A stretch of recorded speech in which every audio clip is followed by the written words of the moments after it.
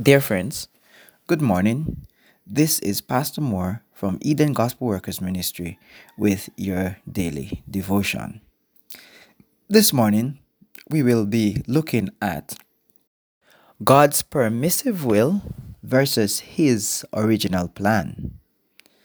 Yes, friends, do you know that God has great plans for your life and my life? And there are times when we force Him against His original plan. And in mercy, He permits us to have our own way. But you must understand that God's permissive will is different, much different from His original plan. I must let you know that God's original plan is indeed His original way for us and is safer and better and less stressing. Let's look at some examples. Let's start with 1 Samuel 8, where Israel asked for a king. After Israel asked for a king, the Lord sent them a warning through Samuel, hoping to discourage them from making such dreadful decisions. Samuel in 1 Samuel 8, starting from verse 10, he said, He told the word of the Lord unto the people that ask of him a king. And he said, This will be the manner of the king that shall reign over you. He will take your sons and appoint them for himself, for his chariots, and to be his horsemen. And some shall run before his chariot, and he will appoint him captains over thousands and captains over fifties, and will set them to air his ground and to reap his harvest, and to make his instruments of war and instruments of his chariots.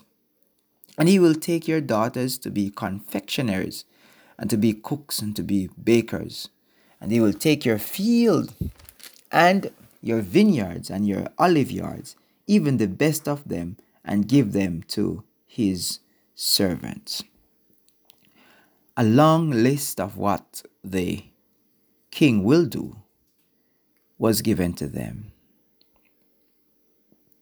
The verse 18 tells us, And ye shall cry out in that day because of your king, which ye shall have chosen you, and the Lord will not hear you in that day. We move down to verse 19, which says, Nevertheless, the people refused to obey the voice of Samuel, and they said, Nay, but we will have a king over us. In verse 22, the Lord said to Samuel, Hearken unto their voices, make them a king. And Samuel said unto the men of Israel, Go every man to his city. So from there, Samuel sought for a king. Dear friends, God tried his best to give them his original plan. The only thing that was left for him to do, which he would not have done, will never do, was to force his plan on them.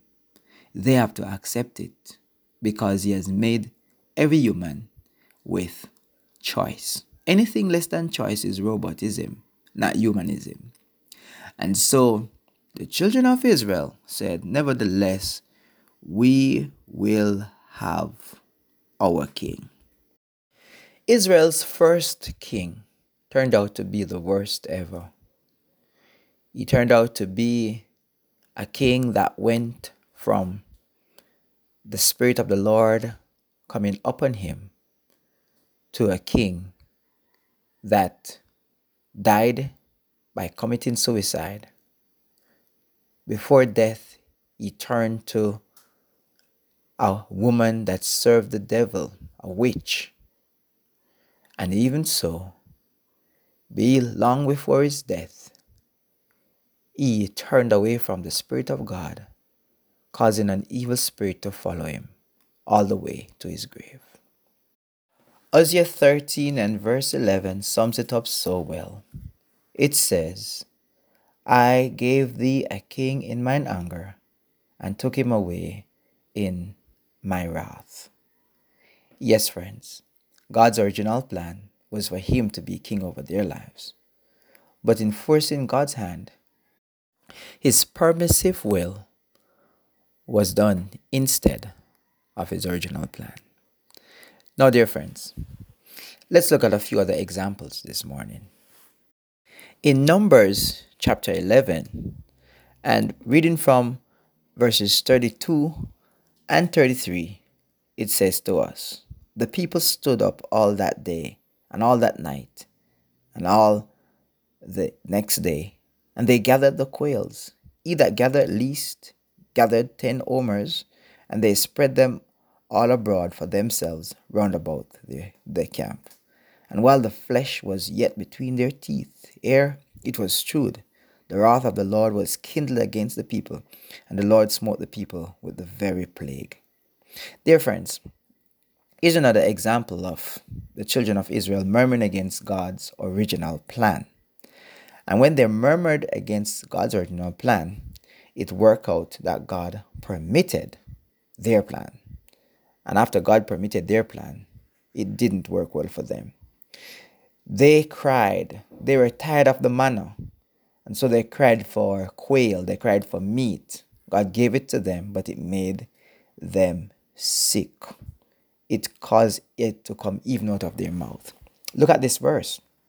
Some men, it says right there in verse 32, that one man gathered 10 omer. For the manna, each person gathered an omer. Now, omer is the measurement of the stomach. So can you imagine? They got the quail and they took 10 times what they were able to eat. So they fed themselves and got so sick. Now, dear friends, as we look at these examples, and there are many examples that we can look at, but our question this morning is, what is God's original plan in my life? What is God's original plan in the decisions that I am making?